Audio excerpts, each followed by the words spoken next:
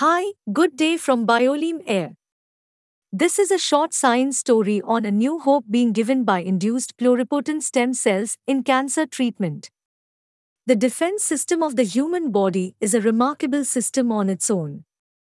A major component of this immune system is the T cells. These cells track infected cells and activate a series of beautifully scripted events, including the activation of other immune cells, the production of proteins that play a role in killing activities, and the regulation of the immune responses.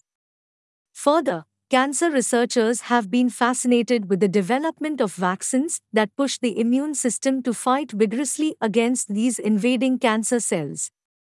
However, cancer cells are known to evade the immune system, thus posing a challenge.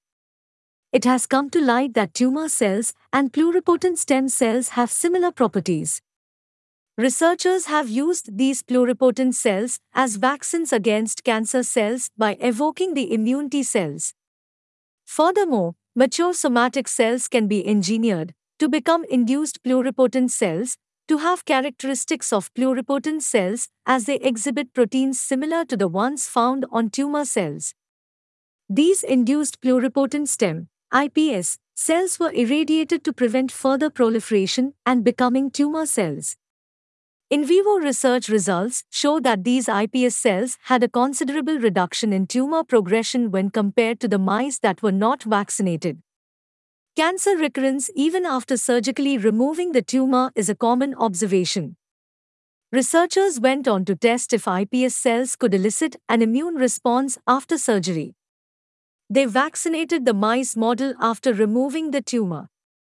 The findings proved to be promising as the iPS cells evoke an immune response resulting in fewer recurrences. The preliminary results of iPS cells in making a vaccine against the tumor by triggering one's immune cells provide hope to researchers and paves the path for numerous studies and research. A universal treatment for cancer might just be achieved after generations of struggle. The article was written by Ms. Soumya Rupangudi of Bioleam. We take this opportunity to congratulate the author for her contribution. Thanks for listening, Bioleam Air.